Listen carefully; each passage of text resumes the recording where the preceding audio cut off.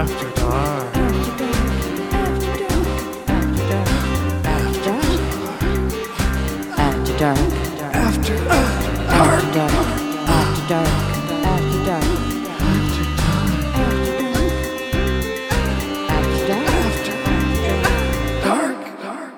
Hey, what's up, everyone? My name is Jess Grace Garcia, and I am a worship pastor, music producer, and filmmaker. And I really learned how to let loose and be me in a gay bar within the past year and a half, right before COVID hit, right before pandemic. In the first couple of months of, I say the first year of 2020 because January. But I really learned how to let loose and be me, which I absolutely love it for. So, what about you? Awesome. I'm Jack Bates, drag queen, theologian, comedian, and my body used to have a lot in common with gay bars, filled with alcohol, open till 2 a.m. on the weekends, and always carded people before entry. No. You're welcome. That is so good. When did you think of this? On the drive over here. Oh my God. Wow. Sometimes your skills at comedy astound me. That was so good. Thanks. It's my job. It is. It is, but I could still appreciate the fuck out of you. So I love the fact that I'm going to share a story. I'm just going to say, y'all know what we're talking about. Y'all saw the title. But wait, what if people don't know what a gay bar is? Oh, all right. Then I'll share my story after. Let's explain. What's a gay bar, Jack? That's a good question, Jess. I actually don't have a definition ready, but it's I feel like we say gay bar when we mean either bar or club, maybe leaning more towards club. Yeah. And it caters to LGBTQ people in one way or another. There are gay bars with lots of different vibes. There are bars that are more for queer women, and there are bars that are more for twinks. Mm-hmm. And there are bear bars and leather bars. There are lots of different kinds of gay bars, just like there are lots of different kinds of gay people. I feel like there's always something in common, which is skin. There's always... Oh, yes. Lots of skin. There is very scantily clad humans dancing, and being hired to do so at most of these gay bar experiences. Oh, yes. I prefer the gay bars with go-go boys. Yes. Me and too. Go-go women, go-go non-binary person. Anybody willing to take their clothes off so I can put $1 in their waistband. Yes. So that's our definition of gay bar. What was one of your first experiences? Wait, you have a story. Story right. Oh, I was just going to say that this past week, a friend of mine came and visited from San Francisco, and she is an entrepreneur and doing really well for herself now. And we realized we hadn't seen each other in 6 years. And after having lunch and not having enough time, the 3 hours that we had with each other, we needed more time. She got us a hotel room in WeHo. And after hanging out for a little bit, we walked down to the Santa Monica Boulevard, and which is right, just the heart. Gay Mecca in Los Angeles. Absolutely. And we were just going to get a couple slices of pizza, which we both, I think, knew we weren't going to just do. Mm-mm. We were a stone's throw away from the Abbey, which is definitely a tourist, a first time attraction for WeHo, but it's a fun time. And it was it was my first time being in a gay bar since the pandemic. And it was glorious. It was absolutely fantastic to be surrounded by other queer bodies and just dancing our hearts out and sweating it up. And I got a vodka tea, and I forgot how heavily those pours are.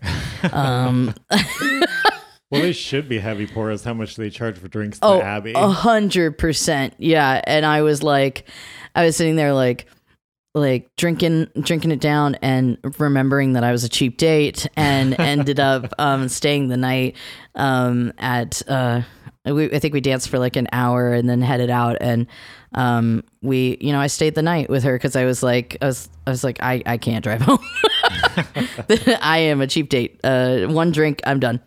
But I ended up having just a really good relaxing weekend and staying the next day out on the rooftop bar and staying by the pool for like 6 hours, which I'm paying for. I'm like peeling right now from all the burn that I got.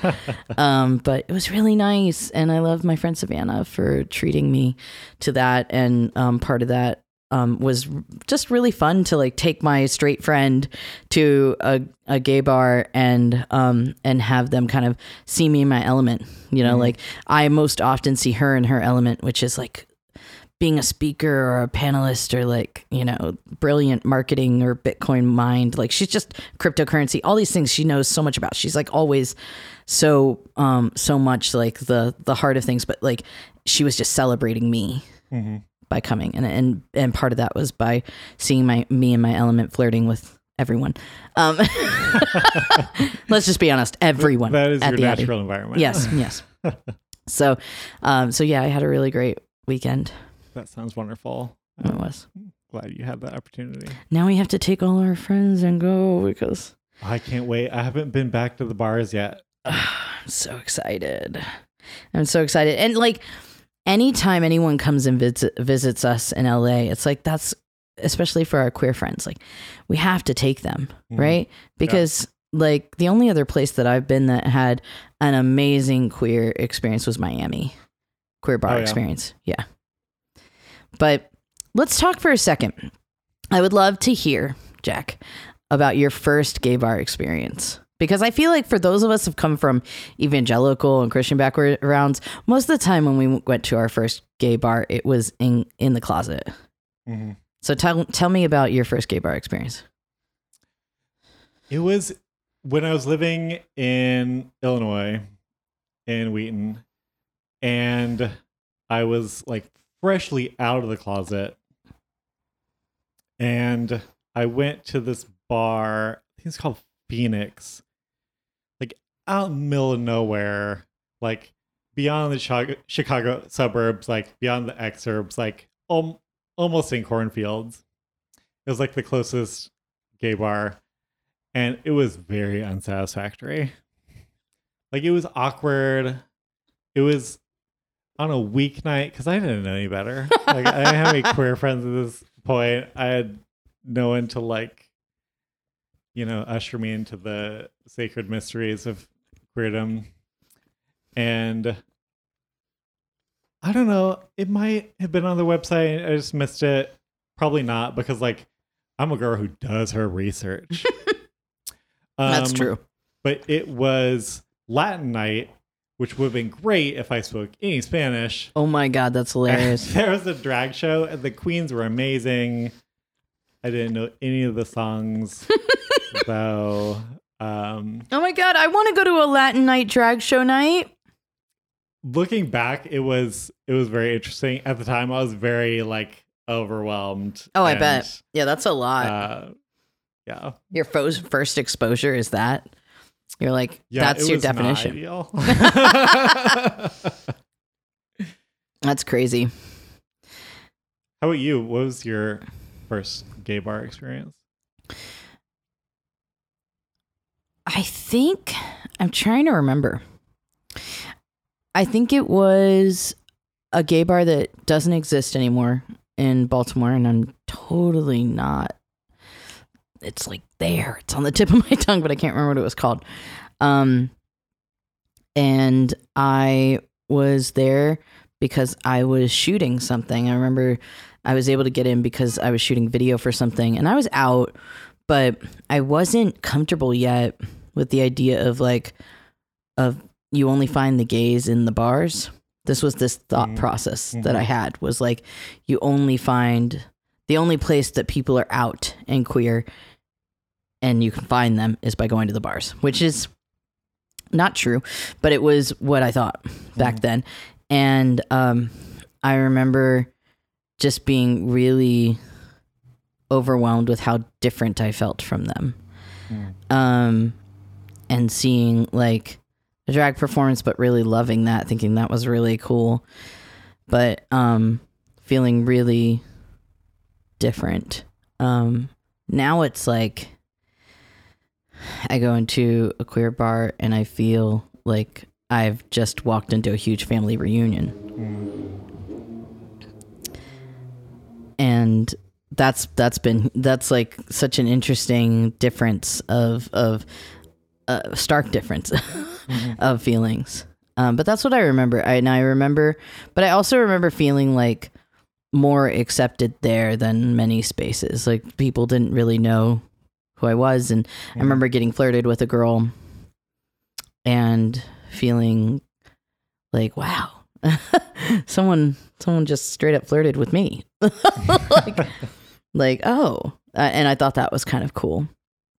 But that's what I remember about my first gay bar experience. It was pretty close to the first time I went to a Pride too, and similar feelings. I wish I could take away that feeling of like how closely tied I felt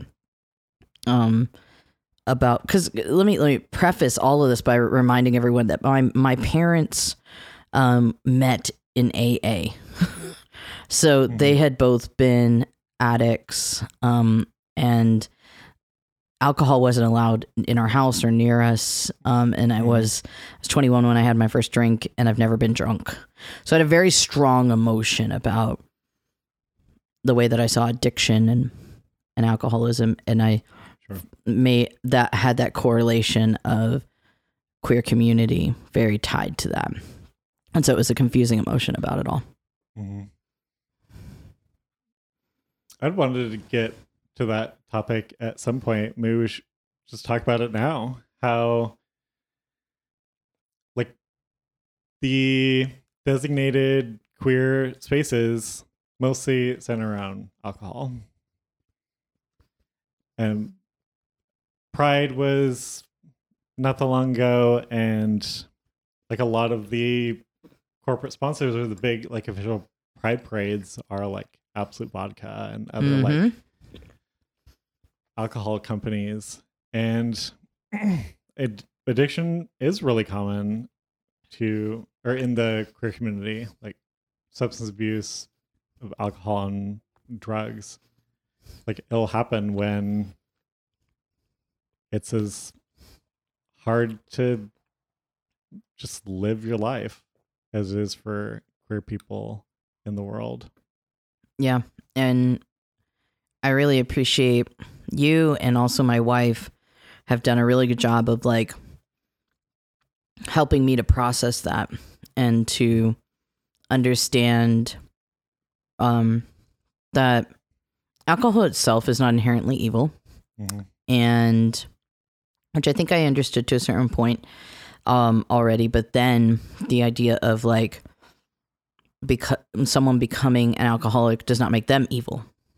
It means that they are reacting to some trauma. They're trying to soothe some trauma that they've experienced.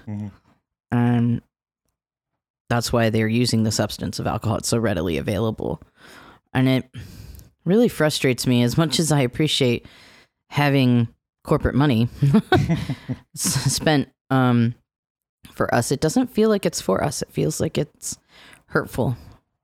It can be hurtful to us, you know? Yeah. While there's still so much trauma tied to our community, you know?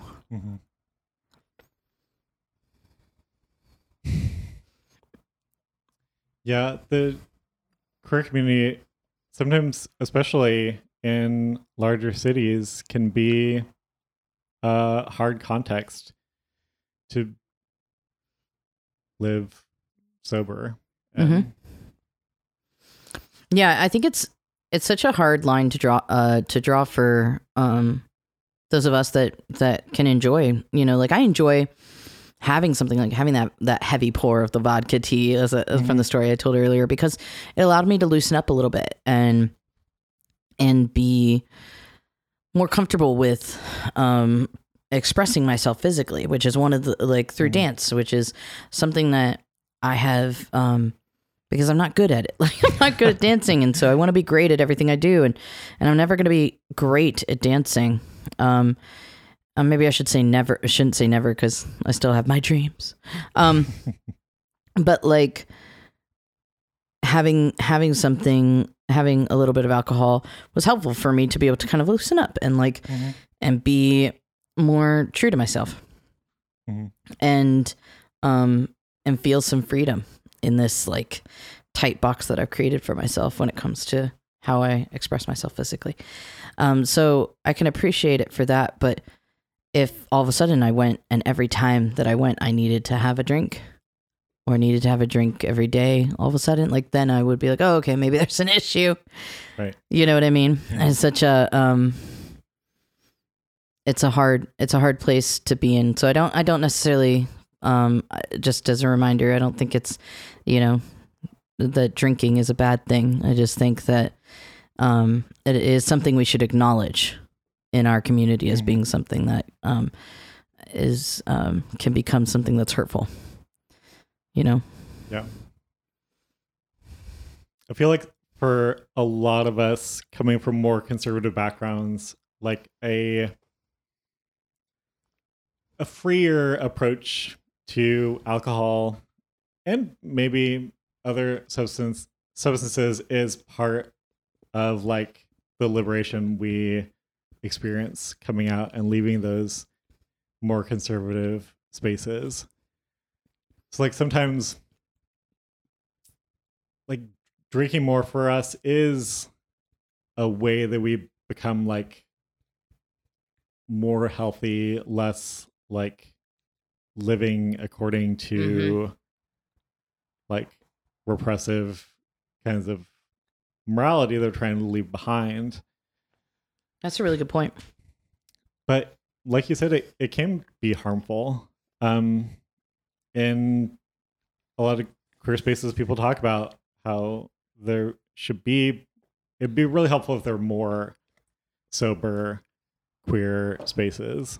Like here in LA, there are, I think, a couple like queer coffee shops, bookstores. I know like one that had been around for a long time closed during the pandemic, which sucks. But like,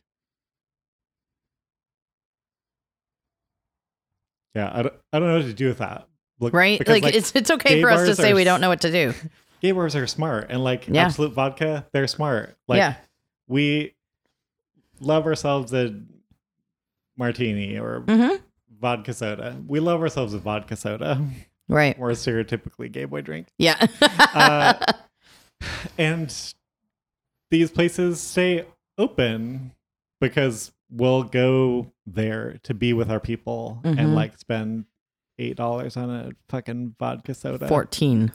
14. Yeah, I remember. Yeah.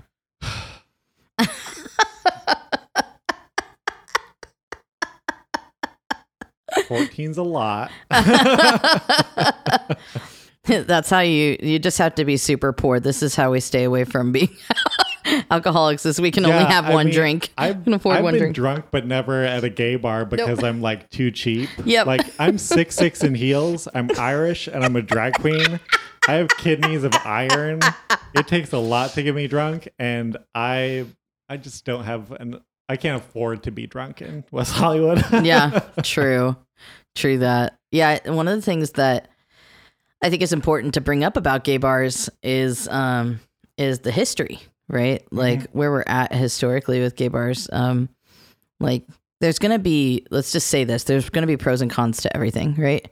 Yeah. And the con was what we just talked about, but one of the beautiful things about gay bars is how long they've been around and what they've endured and what they've been for our community. And a lot of times they've been just the only place that you felt safe being who you are. Yeah, and sometimes it's literally the only place that you could be safe to be who you are. Like Stonewall in New York City, like it was run by the mafia at the time, and like they like basically turned a blind eye to like all the gay shit that was going on inside, and we thank them for it. Mm-hmm.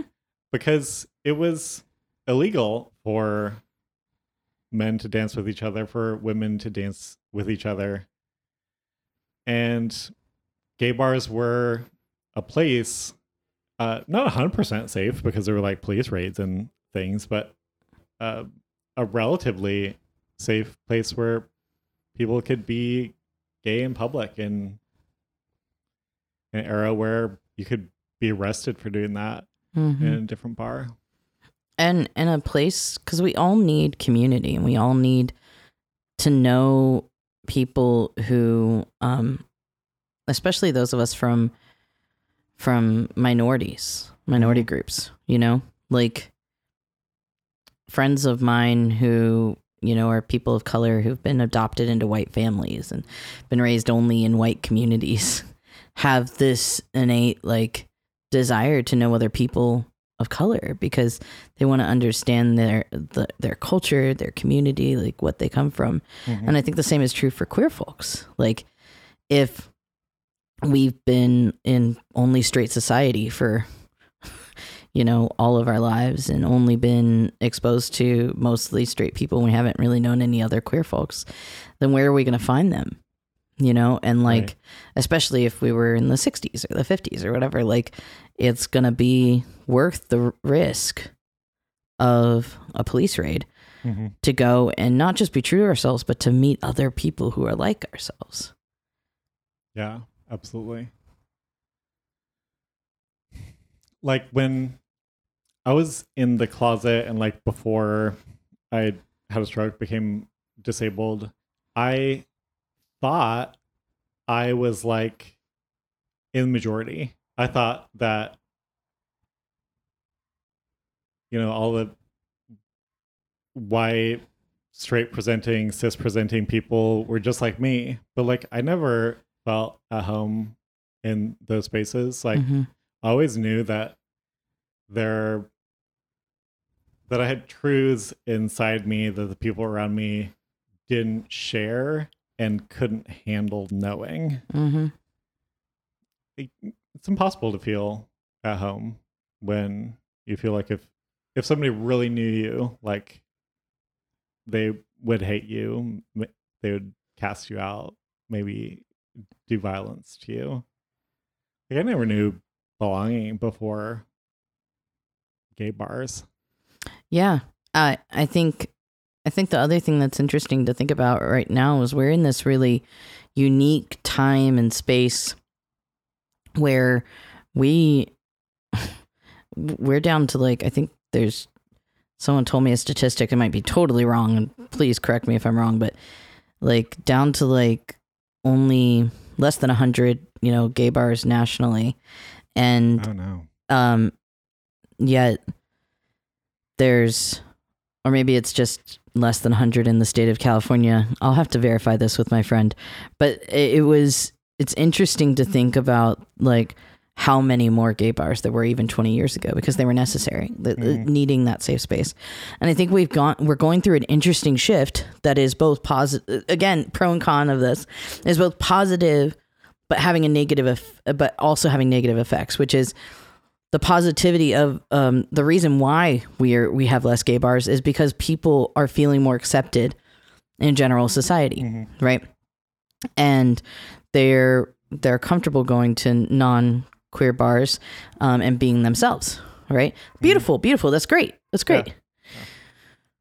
But because they're not supporting the queer bars financially, lots of gay bars, lesbian bars specifically, and gay bars specifically are going under because they can't survive. They can't survive financially without the support of this community who at one point could only ever go and be themselves in these spaces. Right. And so what's hard is that there's still a need and a desire for gay bars. It's just we're at a weird place where we don't really see that We don't see that need until it's being taken from us. Right. Right. And all of a sudden we don't have access to it. We're going to be like, wait a second, where did my queer space go? Oh shit, I should have supported it. Right. Right. And like, we're just in a really weird shift right now as a society that I'm just really curious about how that's going to result. And I hope that it results in us eventually having more queer spaces. And maybe they're just like, maybe it's not the gay bar, quote unquote. Maybe it's the gay coffee shop and the gay, like maybe it's more than just spaces that have alcohol. Maybe that's the kind of shift we're seeing. But we definitely still need safe spaces for not just our older queer folk, but our younger queer folk, you know? Yeah. Even as queer people become more accepted in American society, there's still something irreplaceable that gay bars offer. Like when you're like in the closet or fresh out of the closet, there's something about going to a place like the Abbey that it's not wide open to the public because they like card you before going in. There is like a barrier Sure. to entry that makes it feel more private than like, I don't know, a lot of straight bars. Right. And because of that, and because of how many queer people there are, it feels safer to be yourself. Because like if you're in the closet going to a gay bar, like you're not gonna be found out by your straight coworker unless they're the sort of straight person who is cool enough with queer people that they go to a gay bar. Right. Like it's just safe to be gay in that sort of space in a way that it wouldn't be safe to be gay at a straight bar. And like even for those of us who are fully out, it's hard to know like what the vibe of a straight bar is going to be. Like if I go in a dress and heels, will I be physically safe? I don't always feel like I can know in a straight bar. Where was it? I think we were celebrating a friend's birthday and we went out of town. We went like out of downtown. Like and we went to like a really late night like donut shop that's been around for a long time. Do you remember when we stopped cuz we had to use the restroom. We stopped at like a really really tiny hole in the wall bar. And all of us were pretty queer. Like all of us were very queer. Yeah. And we walked in the door and we realized we might not be in the safest place right now. And because we're in LA, we had like had a shift of our privilege. Like if I drive into like, you know, like I drove across, you know, the country, went to Alabama to pick up my girlfriend. Like there was a very big awareness of every time I stopped at a gas station, I wanted to be at a bigger corporate gas station because I just didn't want to have a big like, you know, experience. Right. And because I've had bad experiences before, I don't think I've shared it yet, but had really bad experiences. And so when we walked into that little hole in the wall bar and we were like, fuck, this is a very white, very biker bar. Are we safe here? Right. I just pretended like we were super fucking safe and that I was just like, I'm here. I'm being audacious. I need to stay being audacious. But also let me safely get my friends out of here just in case. That was such a weird experience. Do you remember that? Yeah, I think about that a lot. I remember like you and I are the mom bear and papa bear. You're the papa bear, I'm the mom bear. Exactly. Friend group. And so I remember like noticing myself like putting myself between like our group and like the rest of the bar. Like you're gonna have to go through me. Yeah. But like at some level, it felt like, I don't know if it's necessary. it turns out not to have been necessary. It felt sort of necessary. It felt prudent to like, no, let's take this precaution so that like, if somebody gets attacked, it's me before one of our gay bees. Yeah. What's interesting is a couple of the people in our group were very clueless to this. Yeah. I'm kind of glad they yes, were. I agree. I'm glad that you and I like didn't clue them into it so that they didn't have to feel what we felt. Mm-hmm.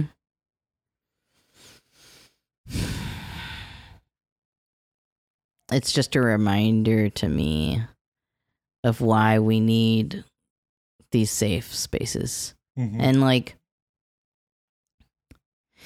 maybe it's that for the big cities, you know, or I have fleshed out this idea, so bear with me. Sure. Listeners as well as bear with me, Jack. Which is that maybe some of the big cities, you know, oftentimes people say big cities are like a decade ahead of like small towns, you know. Mm-hmm. That maybe small towns definitely still need gay bars. And maybe big cities will be okay with just like one or two gay bars. I don't know, because I just don't think it's a like, what's the term?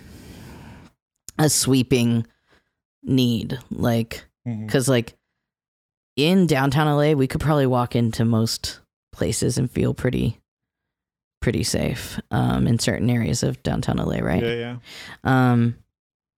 But if we were to go just a little bit outside of LA, we immediately were reminded of the need for a gay space, right? And I just think about for those people that live in those tiny places, like, oof, we really need gay bars. We really need them. Yeah, but unfortunately, the small town gay bars are probably the ones more at risk, or that probably been closing more often because, like, you know, economics, supply and demand. Like, there are a lot of very queer people in Los Angeles keeping a lot of these bars going. Yeah, I feel like the other downside is the small towns. Like, those of us that grew up in the small towns moved to the big cities because, right? You know, it was a little easier in some ways. You know, and this is one of the ways. Not financially. Oh no. No. It'd be so much cheaper for me to live back in Modesto, where I'm from, like rural-ish Northern California, but you get what you pay for. Right. Exactly. So true. But yeah, I don't know. It's just interesting I wonder if our listeners have thoughts on this. I bet you they have many more thoughts on it, because I've thought about it so much. Like, where we're at right in this moment just seems like such an interesting thing. Like, what could we do to support our gay bars, you know? And like, and maybe we're saying bars in quotes. Let's just be honest, guys, because what we really mean is just like gay safe space. Yeah. Right? Like, what can we do to support those places? Like, me and my co-producer, we went to Hamburger Mary's for the first time. I'd never been to a drag brunch. We went this weekend. They're magical. It was amazing. I was like, I want to come here every day. And I wish I had the money to buy their $50 margarita every time. And support them, because what they're doing is awesome. You know, and they've been around for a long time. They found their way. Yeah. But what can we do to support these kinds of spaces, you know, so that they don't shut down? I get with pandemic, it's like hard because that was just the way that it was, and we lost some, but some are coming back. They're finding their way back. Yeah, that's a good question. I think one way is to get our friend group together and go to WeHo. Yes. Fun, and supports our local queer economy. Well, and it's safer, right? Because there are a few people that, like, I think, you know, the last couple times that we've gone as a group, even though it was before pandemic, like people who had never been drunk or never like been tipsy or like whatever, like we're able to kind of like really let loose and have fun and like feel safe because we were there to care for them. Yeah. You know, and there was always a couple of sober ones in the group so that we knew like we'll make sure that everyone stays safe, you know? Yeah. And it's me going with Savannah this last week, it felt so weird because I'm so used to being surrounded by my posse. I was like, it feels good to bring the party to the party, right? Like, where are my backup dancers? Exactly. That's how I felt. But yeah, like getting a group together and going like once every couple of months, or more often if you want to, but like it's a great way to support. I think another thing is just like when it comes to queer owned businesses in general, like if you don't feel like if you have like weird ties or you know, you come from, you know, substance abuse backgrounds or whatever, like if you don't want to support a bar, there are other ways to support queer owned businesses, you know? Right. And I think we have to remind ourselves, as I'm sitting here looking at my Starbucks, we have to remind ourselves of the big corporations that are doing just fine and go and support the small owned businesses that are queer owned, you know? Although one could do worse than going to Starbucks. True. Like August told me that a lot of trans people will get jobs at Starbucks because they'll pay for transition. That's right. I forgot about that. I think that's amazing. Like they don't have to do that, but they do that. And I love that. That's true. I do. That's great to give that shout out where, you know, Starbucks, you can sponsor us. It'd be great. Yeah, like Starbucks is one of the, you know, halfway decent corporations out there. But like then there's places like okay, I'm not gonna go to Chick-fil-A for you know, my sandwich, no matter how delicious it is. So fucking delicious. There are other delicious sandwiches out there. I get that I'm a vegetarian, but I was upset, guys. Part of me getting over my addiction of Chick-fil-A was becoming a vegetarian. And it's funny because I just had I went to a little hole in the wall vegan place in Los Feliz called Green Leaves. They make like my favorite ever vegan chicken sandwich, spicy chicken sandwich, and I was like, yeah, like I'd take this any day. You know what I mean? Now I just wish they were queer owned. But I feel much better about supporting that. But that's one way, like that you can, there's a few ways you can support, you know, small queer owned businesses. Who's, if y'all, I'm going to do a couple shout outs right now just because I feel like this is like perfect timing. Like, I was really like, I'm thinking about one of our friends, who has a sticker shop and also does like more than just stickers, but stickers are kind of their thing. Art of Marza, right? That's how you spell it?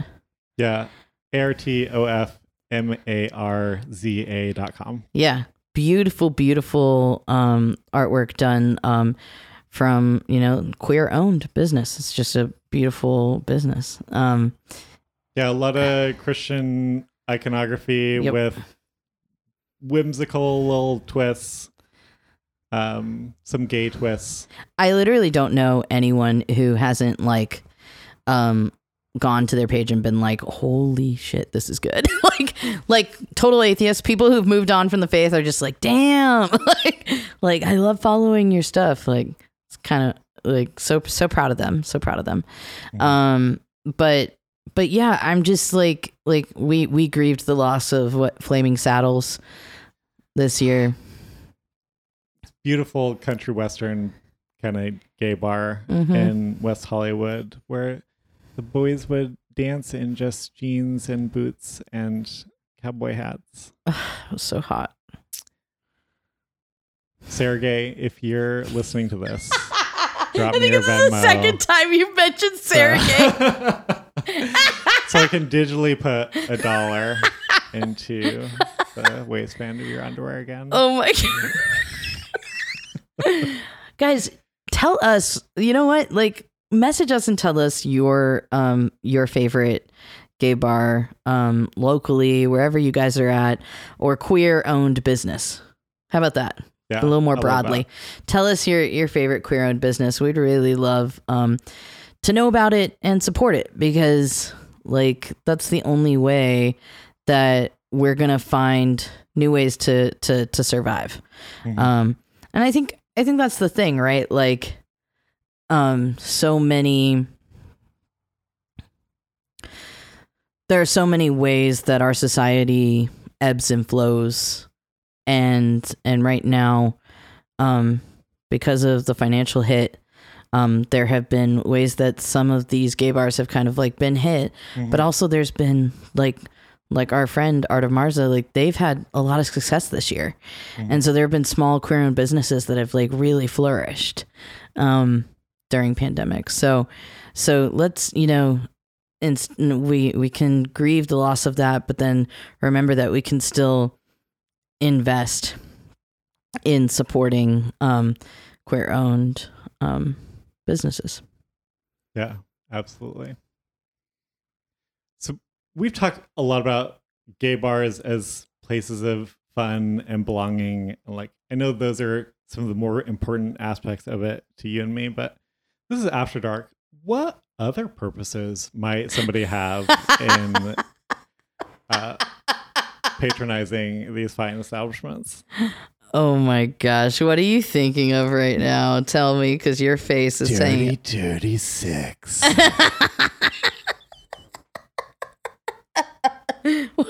One of my favorite things about the bar in Miami was this one area of the club where that was all closed off, where the guys were giving hand jobs and getting hand jobs, and beautiful.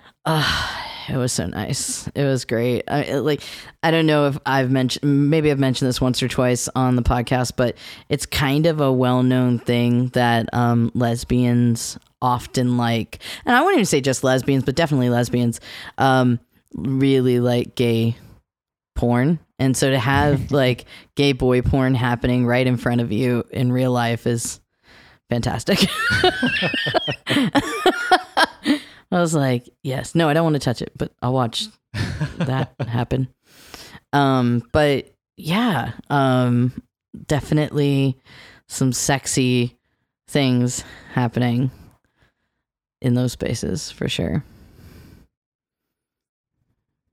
And depending on the gay bar, there can be like more of a tolerance for like overt sexual activity. If that's not your bag, like there are a lot of gay bars that are on the tamer side. But if you are into that sort of thing, like there are bars with full dungeons. Oh, yeah. And we love them for it. Yes. Yeah. For anyone that's into the kinkier side of things, maybe it's, you know, being more exhibitionistic, or maybe it's just being a voyeur.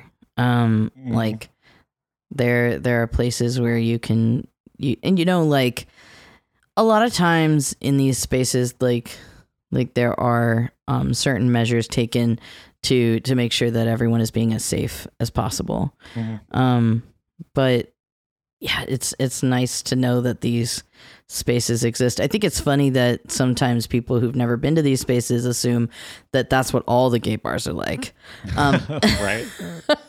The most you're gonna see in a popular, like, larger gay bar is probably just shirtless men potentially in their shorts that look like they're in underwear, like, and some grinding. Like that's the most you're gonna see in some of these more popular, you know, gay bars. But in the smaller, more niche spaces, you might get to experience certain things. What have been one of your favorite experiences in those niche bars?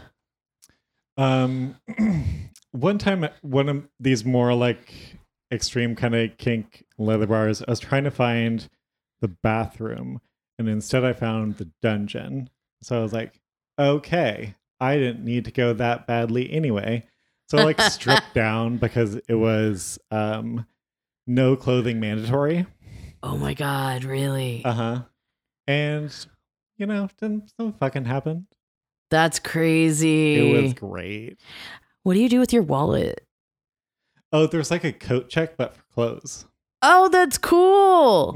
It's funny how that's the logistical thing I think of first. Like, logistically, how do I hand off my things to a safe space? And there are like kink accessories, like armbands that you can put money in. Like if that's if you're like a planner and you're going to one of these that's me. kink bars, like intending to go to the sex dungeon, like that's one way you can prepare beforehand. I actually really enjoy and appreciate that. Thank you, Jack. Because I am a very big planner. I like to understand everything in advance. Yeah, sometimes I'm a cheap queen. We talk about that sometimes. So I don't want to buy like the expensive kink accessories. So sometimes I would just like put cash in my shoe because like even the sex dungeon, like I'm putting my shoes back on after I take all my clothes off because the floor is gross. Oh yeah, that's a good point. And your girl's a little fussy. I will fuck a stranger in a dungeon, but damned if I'm gonna put my barefoot on a sticky dungeon floor. That's valid. It's about standards. That's valid. You know what I just thought of? Spas. Oh yeah, like bathhouses? Yeah, bathhouses, yeah. Yeah. We talked about those a little bit in like the group sex episode, but not a whole lot. No, we didn't. Are there spaces that are definitely considered gay?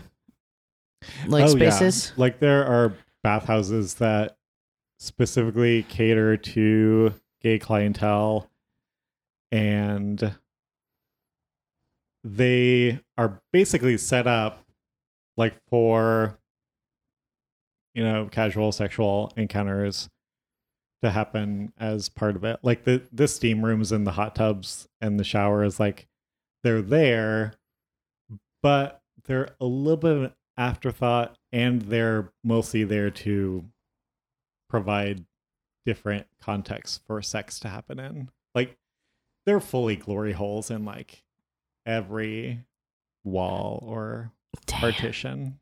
Damn. It's a beautiful place. I'm so turned on right now.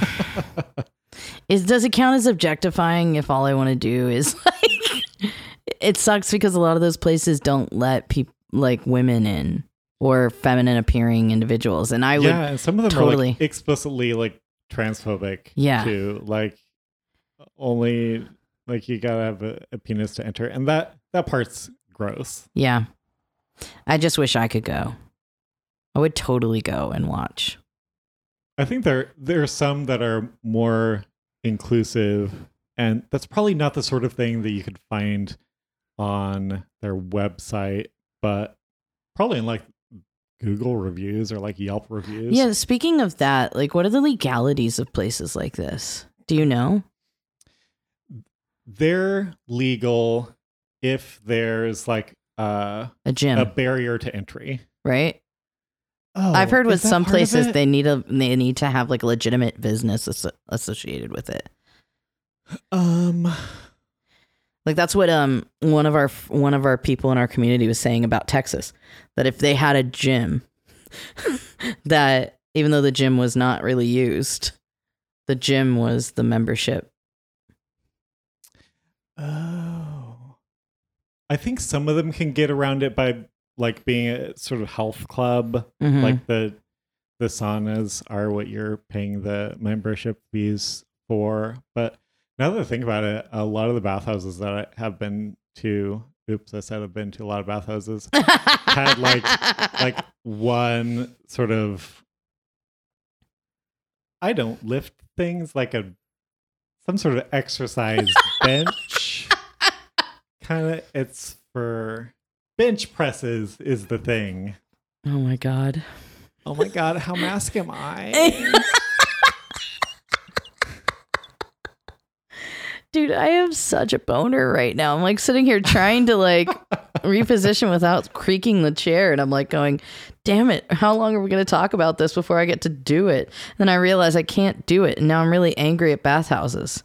I need to find an inclusive bathhouse. It's one thing I want to experience. It's like that I can actually do. Korean barbecue, I can't unless I find a vegan one. But I want to go to it. There are certain things in life that I know that that I'm like haven't experienced that I still want to experience while I still appear young. Bathhouses is one of them, and I want to go by myself, but I also want to go with a friend. I have like mutual feelings on that. Go with a friend, us part ways, and act like we've never seen each other, and then leave as friends. Yeah, I think that could be fun depending on the kind of dynamic of the friendship. Like friends with benefits, yeah, would be great for that. Yeah, like if you're both hot, young, passing. young passing. young passing. If I put enough foundation on and you're far enough away and it's dark enough, I'm young passing. Like if you're a couple hot people and you go to a bathhouse and like you're going at it, like you'll draw a crowd. Oh yeah. Like I've drawn a crowd before and that's fun. Oh, I bet that is fun. When you need as much attention as I do, like having like a bunch of guys around you like jerking off because you're fucking this guy. It's intoxicating. That is so hot. oh man. Like they just want to be in there. They wish that it was you that they're fucking, but they're not. God damn it. I want this experience. Yeah, I would live for that. I would love to be the one that's doing the fucking. I would also love to be the one that's watching. I feel pretty evenly about that. Mm-hmm. Yeah, we cover that. I know. Just a reminder, y'all. What was that? Our voyeurism episode? Yeah, we did an exhibitionism voyeurism. Exhibition voyeurism. Yeah. Which like bathhouses, I think also came up, but definitely like not to this germane extent. to that topic because it was like very liberating walking around the bathhouse naked, like in shoes, of course, but like like aqua socks. Yeah, exactly. Some sort of shower shoes. And like nothing else. You can have like a towel around you, but also it's like no clothing, mandatory kind of situation. I love that. I also think that's like when done safely, it's a great way for someone to really explore their sexuality and figure out like I wish there were spaces like that for women that were meant to be. I'm sure there are, but like this dredges up the idea that women are less sexual, which is not true at all. And I think it's why I wish I could be in that space, you know? Is that this idea of like it would be great if there was just a queer period bathhouse experience. For all, like if the Abbey decided to be a bathhouse for the night, I would go. You know what I mean? Yeah. I think it'd be great for like those of us who are more bi-pan. Yeah. Because we talked on the pod before about how like sometimes it's hard for a little bi boy to have like a casual sexual encounter with a cis or trans woman. And if there were like inclusive bathhouses, maybe I had a friend would be opened. I agree. So to speak. I agree. I had a friend say to me today, actually, that a lot of their queer friends mostly identify as pan. They're straight, and I was like, so interesting. Like, I kind of started to think about our community, and like we have a lot of folks in our community who are not super comfortable with the very hard line of being gay or lesbian. They like the queer label, or they like the pan or bi label, and even bi feels constricting to some people, you know. And it's interesting to think about because his theory was that we are, as a society, kind of like moving away from our need for hard labels, and maybe that's true. You know, I've tossed around that idea too, that we had to pass through these hard label times to get to a place where we need less hard labels, but we still like labels, i.e. pan. Yeah. But yeah, I agree. I feel like for me, someone said this the other day at an event that I went to, and it resonated with me so much. And I feel like I'm more bi now than I ever was, because I know myself, because I've been around other queer folks that I find attractive outside of this limited scope of women or feminine women, right? Mm-hmm. And it's kind of expanded my mindset of like, yeah, actually I'm more pan than I than I joked about before. And I feel like if I was given a pass, like if Erica was like, oh, go have fun for the night or whatever, or she was like, oh, well, let's go have fun together. Mm-hmm.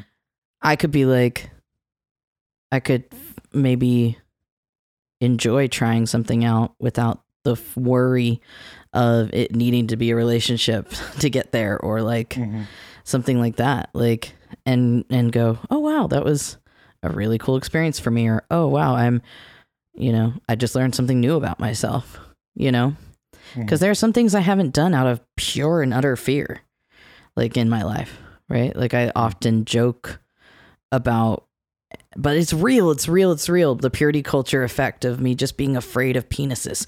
Like, I think I could overcome that now for sure, if I felt like I was given that, like, that freedom to do that, and I was in a space where I knew I wasn't going to really hurt someone, that we were just enjoying each other. Yeah.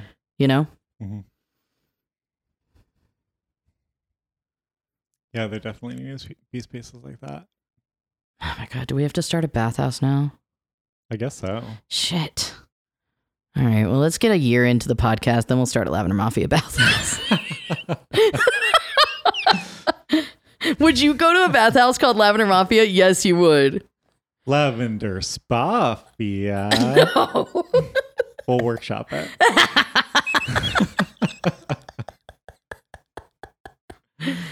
Oh my gosh. It would need to be like a speakeasy brand. Like, you can only get in with certain passwords, and it's got like a real big, like, back alley kind of like entrance. Do you like how I said the back alley? I love a back alley entrance. I said it. I was setting Jack up perfectly. I was like, here you go. I appreciate that. Here is your T-ball on the tee. Here is your bat. That's a bad analogy, because when I played T-ball, I would miss.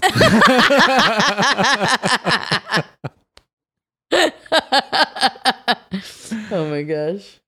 Pride got me thinking about this again. What do we think about straight people in gay bars? Oh, why did Pride get you thinking about this?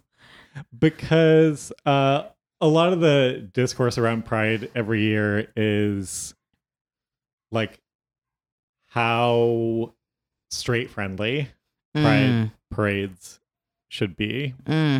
Like, are they evangelistic?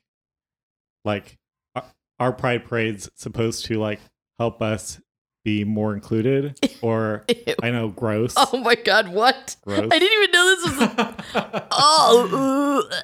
I didn't even know this was a thing. Yeah, the sort of umbrella of the discourse is like kink at Pride ?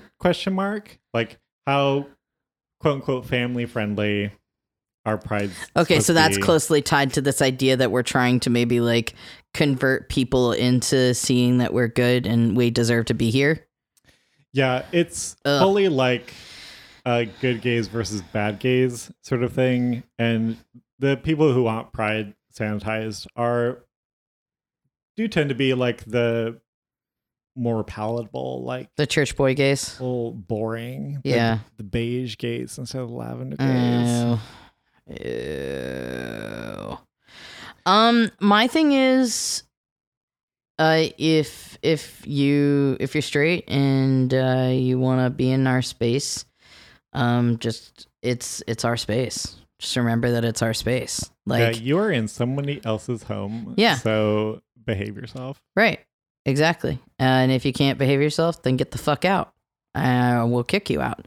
That's it. I think, don't flaunt your straightness in our face. No, I'm just joking. Yeah, we support the choice that you're making. Like, we don't understand your lifestyle, but we fight for your right to have that, but we just don't want to see it. Yeah, just not right there in our face, you know? Like, not in front of the not in front of the gay children. Right? I just worry that like if they saw that they would think that heterosexuality might be an option for them. Yeah. We just want to give them the opportunity to really grow into the beautiful queer children that they are meant to be, you know? And if it's in their face. So just leave your straightness at the door. Yeah, we don't have a problem with straights, just the straight agenda.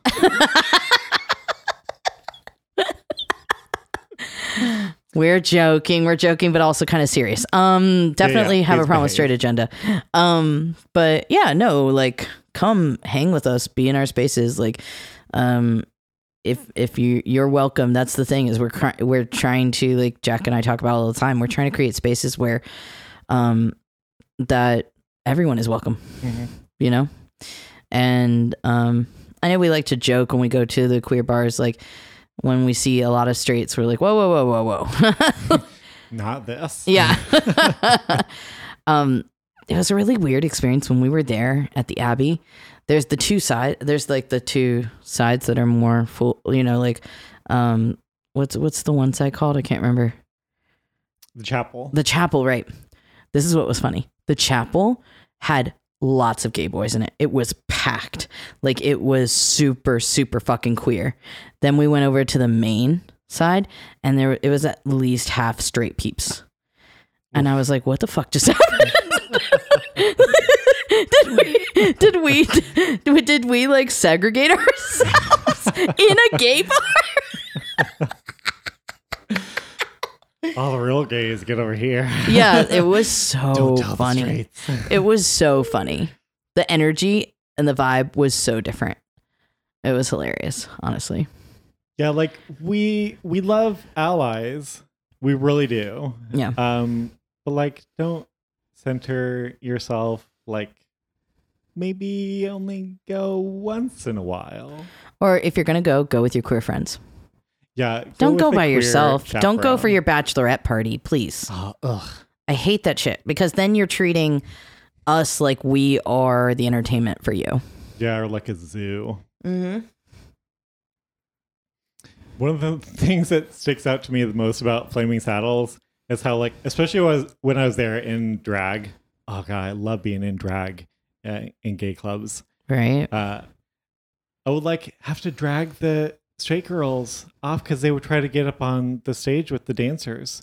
It's like, oh honey, no, like, you're drunk. You need better friends if I'm the one having to stop you. Mm-hmm. Valid. It's gross. And they'd be like pawing all over the dancers, like, honey, you know that's not going to go anywhere, right? Right. Like, not just because he's professional, but because he's a professional homosexual. All right. Promosexual, if you will. They're not always gay. Yeah, that's true. That's true. Talking about being in drag in gay clubs. I love how the energy with like the Go-Go Boys and me is different. Like, they see me as a fellow promosexual and they'll like talk shop with me. Like, oh my God, this is the 12th time I've had to dance to this song on this shift. Like, it's amazing. Really? It's when you're in of, drag? Yeah, behind the scenes. Oh, Like, that's awesome. I'll just go up to them, like, give them a couple dollars and say, like, honey, how's the evening going? And they'll like spill. Oh my gosh, that's great. Yeah, because drag queens are like one of the safest like spaces. They create some of the safest spaces in our community. Like, I feel like it's so often that drag queens are the moms of like of the community. You know, like you just think back on like, especially I feel like the show Pose did such a good job of like showing this. You know, there are kids that were homeless and teenagers, runaways. You know, I say runaways. Actually, what I mean is they were kicked out of their homes for their queerness and didn't feel safe at home. And they were living on the streets, and because of drag queens becoming like creating homes and safe spaces where they could stay. Like I feel like that's just been historically true. The mama bears of our community. Yeah. And like today we would say trans women too. Like back then, like the distinction between the That's two true. was not as clear as it is today. And even today, there are lots of there's drag also queens trans women who are drag queens. Or trans women. Yeah. When I got to at the Hamburger Mary's, one of my favorite drag queens was this chick. Her name was Danny K, and I went to her Instagram and it said that she was trans too, and I was like, oh, that you are amazing. Like, yes, I followed like right away. I was like, I was so stoked, because that was something I wasn't sure of how to like phrase, because like you said, like back in the especially in the 70s and 80s, like there's still not the right terminology for things just yet. It was different terminology than we use today. Yeah, exactly. Less precise in some unhelpful ways, but they just use terms differently. Like Marsha P. Johnson often described herself as a drag queen, and we might see her experience and think like, oh, I think in some ways that fits the category of trans woman. Exactly. The modern, or like the contemporary category of trans woman, maybe better, although we don't want to tell people what box they fit in. No, totally. And I've heard that from a lot of people that identified as butch women for decades, and then realized, in their 60s, like, oh, actually, I'm non-binary, or actually, I think I might be like trans-binary, like having these realizations. There was a really cool article, maybe I'll share it on our social media, a couple of years ago, that was just like really butch history, like talking about butch history and showing like all of these different really amazing butch individuals that are either authors or activists or fashion, designers, or like, documentarians, like journalists, like all of these phenomenal butch individuals, and not everyone identified as a woman, but maybe they did at some point. And then like one of the individuals was like, I'm just realizing and being surrounded by all of these different amazing butch humans that I think I'm non-binary. It was a really cool experience because they were seeing these younger individuals who had more of the language to describe. That's cool. I wonder though if some people would find it difficult to be like lumped in with the butch category if they no longer identify as a woman. Yeah, I think that's kind of been what's cool is, here's the thing. There are some days that I love the word butch. There's some days I really don't.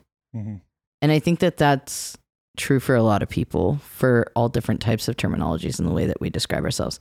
Yeah. Some days I can imagine that you want to be seen as feminine. And some days you're like, fuck femininity and masculinity. Like only fuck only fuck masculinity. Right. But like just I feel constricted by those terms sometimes. Sure. And sometimes I feel like it's nice to be able to have something to describe myself.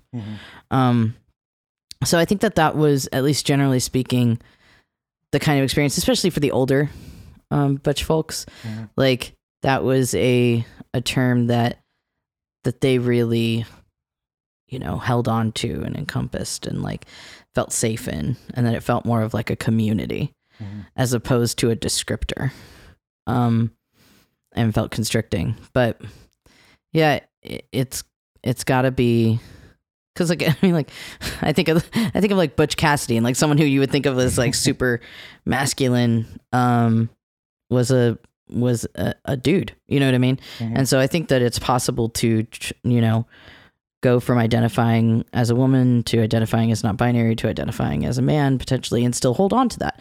And I think sometimes we have to let go of those things because they just don't fit anymore. Yeah. You know? And that could be a literal transition the way that I just described it, or it could be something like, today I'm enjoying being Butch. Tomorrow not so much, you know? Yeah. Yeah, a lot of people feel different ways about, like, if they come to embrace gender diversity, can feel very different ways about the sort of gendered terminology or communities they used to be part of. Like you said, some people totally okay with it. Some people like don't feel like they can get far enough away, and then like every sort of position in between. Yeah, I feel like for me, you know, I've talked about this when we talked about our gender early on in the episodes when we talked about gender. I feel like there was a time period, a good chunk of a time period, where masculine, being hyper masculine, being super butch or whatever, was like something I felt I needed. Like I needed to express myself in like a really like more, I don't know if the right way to say this would be like more binary way, like just like super on this masculine spectrum. Like I needed to be expressing that way. While also being like not letting people forget that I was a woman. Like these two simultaneous things were super, super important, to the point where I didn't do things that I thought were actually still kind of fun, because I couldn't reconcile them yet, like the wearing makeup or wearing jewelry, or allowing my cleavage to show. And these things for me represented femininity in a way that I couldn't forgive them. You know? Yeah. And then like in meeting other genderqueer folk, and like in meeting you, and like kind of seeing the way people played with gender expression, it made me kind of like, it allowed me to kind of take small steps towards like releasing some of what those expectations are. So something that I kind of enjoy, here is me saying I'm Butch. I'm not a huge fan when other people call me Butch. I wouldn't want someone else to call me Butch. And by someone else, I mean like stranger. Like if you called me Butch, that's like totally okay, because you're one of my good friends. I wouldn't dare. No, but it's like, it's totally like, it's an acceptable thing for you to name. But at least in my mind of like trying to pretend that that's happening, it feels like okay. But for someone who I don't know to say that would be like, whoa, who do you think you are? Yeah. But something I enjoy is like expressing more feminine things and still calling myself Butch sometimes, just like in the same way that I did before. So I don't like the word lesbian for myself, but I'm okay with saying Butch because it feels like a way of describing who I am. It's a way of describing what I look like, so that people kind of have a general idea, you know?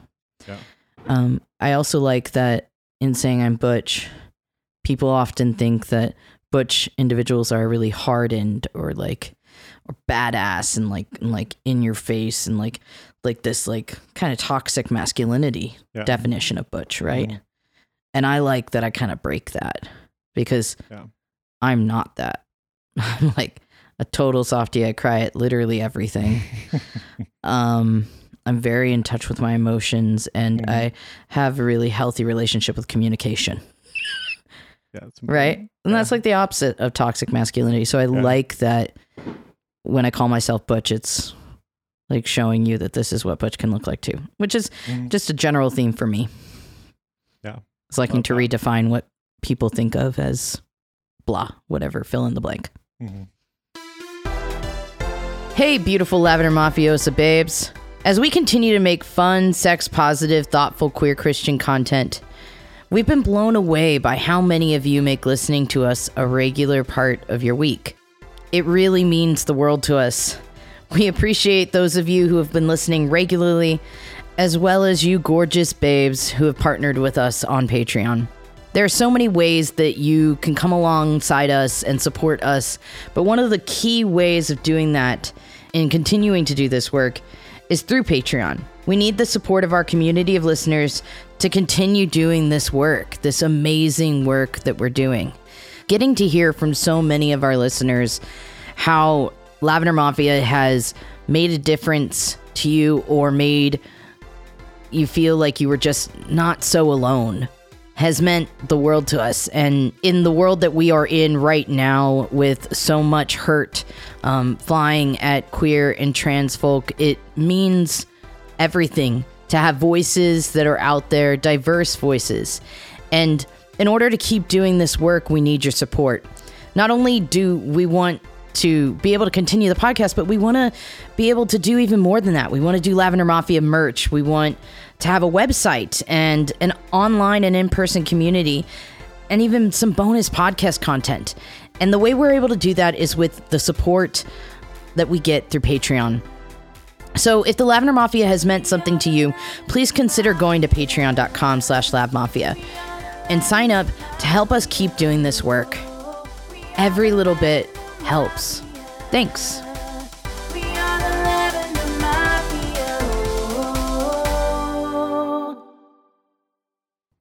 Well, Jess, you don't have to go home, but you can't stay here. Said from my own studio. It's time to close down this episode. I think it's funny because I was thinking around like the 45-minute mark, I think we've covered it all. And then you were like, oh, one more thing. And I was like, I did not expect this to go another 20 minutes. This is After Dark, and we barely talked about cruising. I know. What the fuck?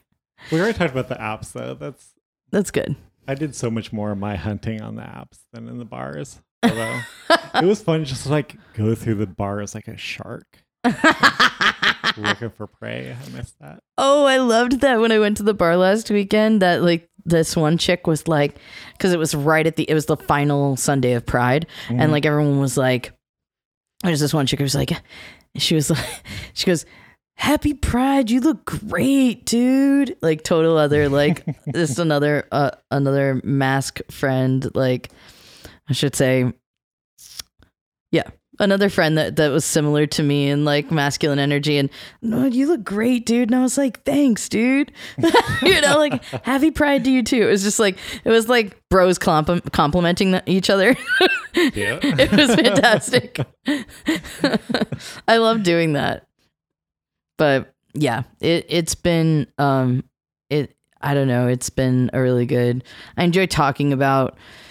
I've really enjoyed talking about the ways that we can support and just like entertaining the idea of like what is defined as quote unquote a gay bar. And I think there are lots of other conversations we can have around it. And I'd really love to hear our listeners' perspective. Yeah, what kind of queer safe spaces do you have or do you wish you had in your area? Yes, please share that with us. We would love that. And I hope that we've created, even in the hour and some change, time for each episode, I hope we've created a safe space for you to feel like you can be yourself in all of your queer glory. Lavender Mafia, the digital gay bar. Yes. Come buy a $14 drink on our Patreon page at patreon.com/lavmafia. Come to the Lavender Mafia podcast community page on Facebook and do some respectful, consensual cruising. Yes. Oh, please. I would love that. Also, come check us out on Instagram and Twitter at lavmafia, LAVMFAIA. And